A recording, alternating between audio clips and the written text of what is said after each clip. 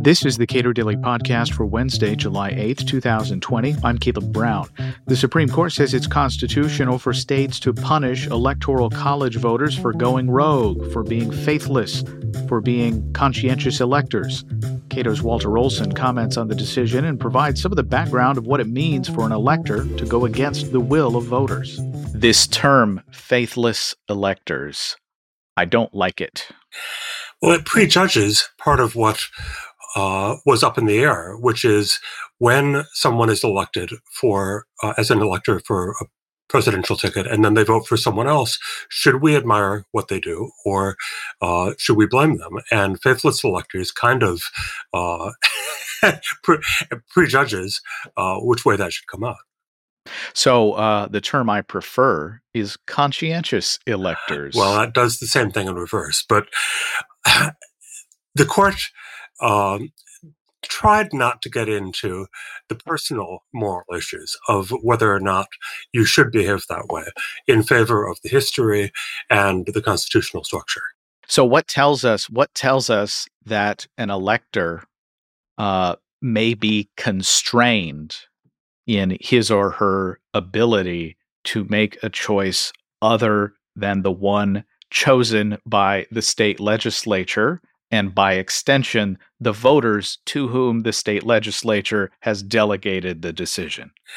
You got several sources of possible obligation here. And of course, in the direct cases from Washington and Colorado that the court decided, the state legislature had passed bills saying, if you are going to run on the slate, then you have to vote for the committed candidate. And the question is that kind of state law not only valid, and the court back in the 1950s had heard a case about the pledge in Alabama that they were required to sign. So that had already brought up the general issue of whether it's okay to take away their discretion. Okay, so it wasn't the question not necessarily about making good on your pledge, but the actual punishment that may be exacted against you for having violated that pledge?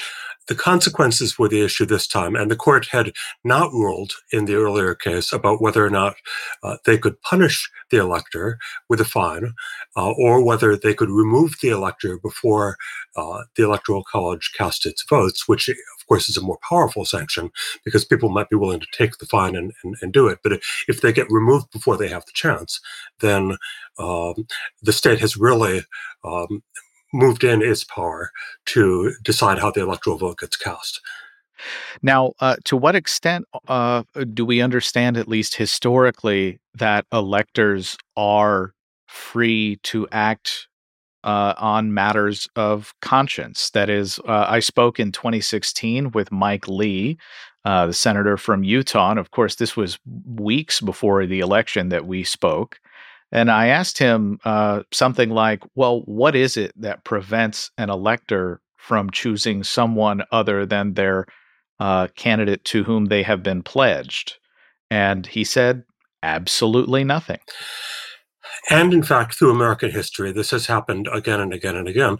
The Libertarian Party got on the map as far as public awareness, in part because of two of these instances. One in which Roger McBride, as a Virginia elector, voted for the Libertarian candidate, and I believe instead of Nixon. Yeah.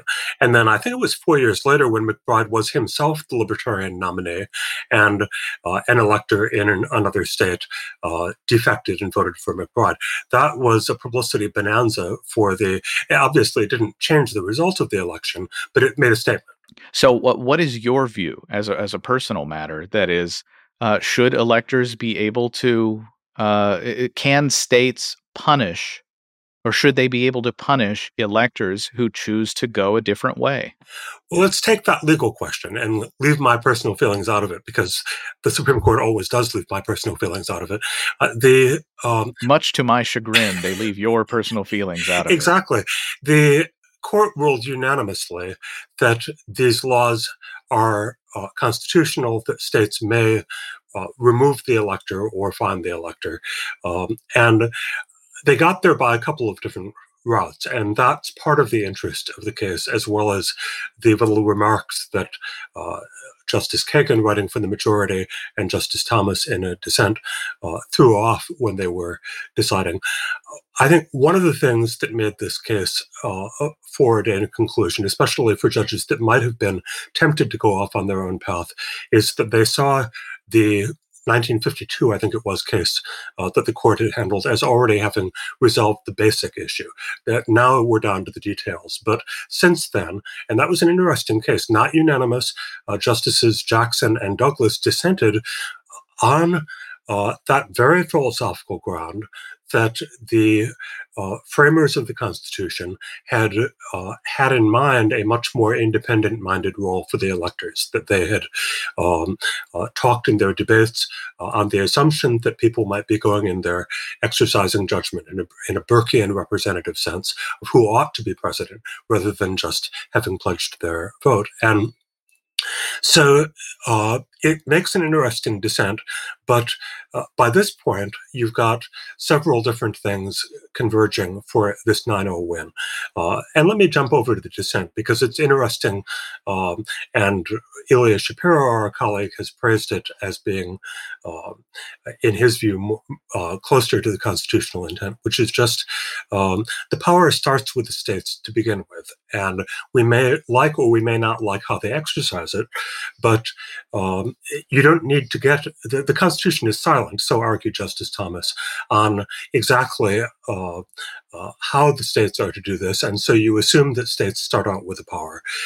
If you go to early American history, you find that for quite a while states were pulling off what we would now see as stunts, like having the state legislature choose the electors itself.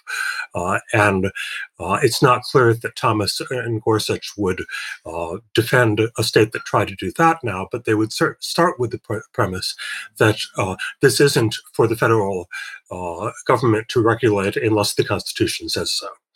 And Kagan, on the other hand, and she brought along several members of the conservative majority, probably because this is something involving precedent and long usage. The precedent set in the 1950s and the long usage that Kagan stressed throughout the opinion, which is that however they may have thought the system would work, by the way, this gets us back to originally feelings about how the government will work versus the literal language, which did not prevent states from doing this. But she said, she quotes Madison and says effectively that on matters of this sort, long usage can wind up creating a solid constitutional law, and it has done so here. And so she got the Alitos and the Roberts and so forth. So is it fair to say that some of the justices take the view that being able to compel electors or punish electors who go their own way is just part of having state legislatures technically in charge of deciding to whom electors shall go? Yes, I think the idea that she articulated and that most of the court signed on to is that states are allowed to regulate within broad boundaries, and that in this case, the motivation for doing so was a constitutional motivation to bring the state's electoral votes more closely into line with what the majority of the voters wanted. Now, there's a very interesting footnote in her opinion, footnote 4, which people have seized on because it could be a guide to future cases.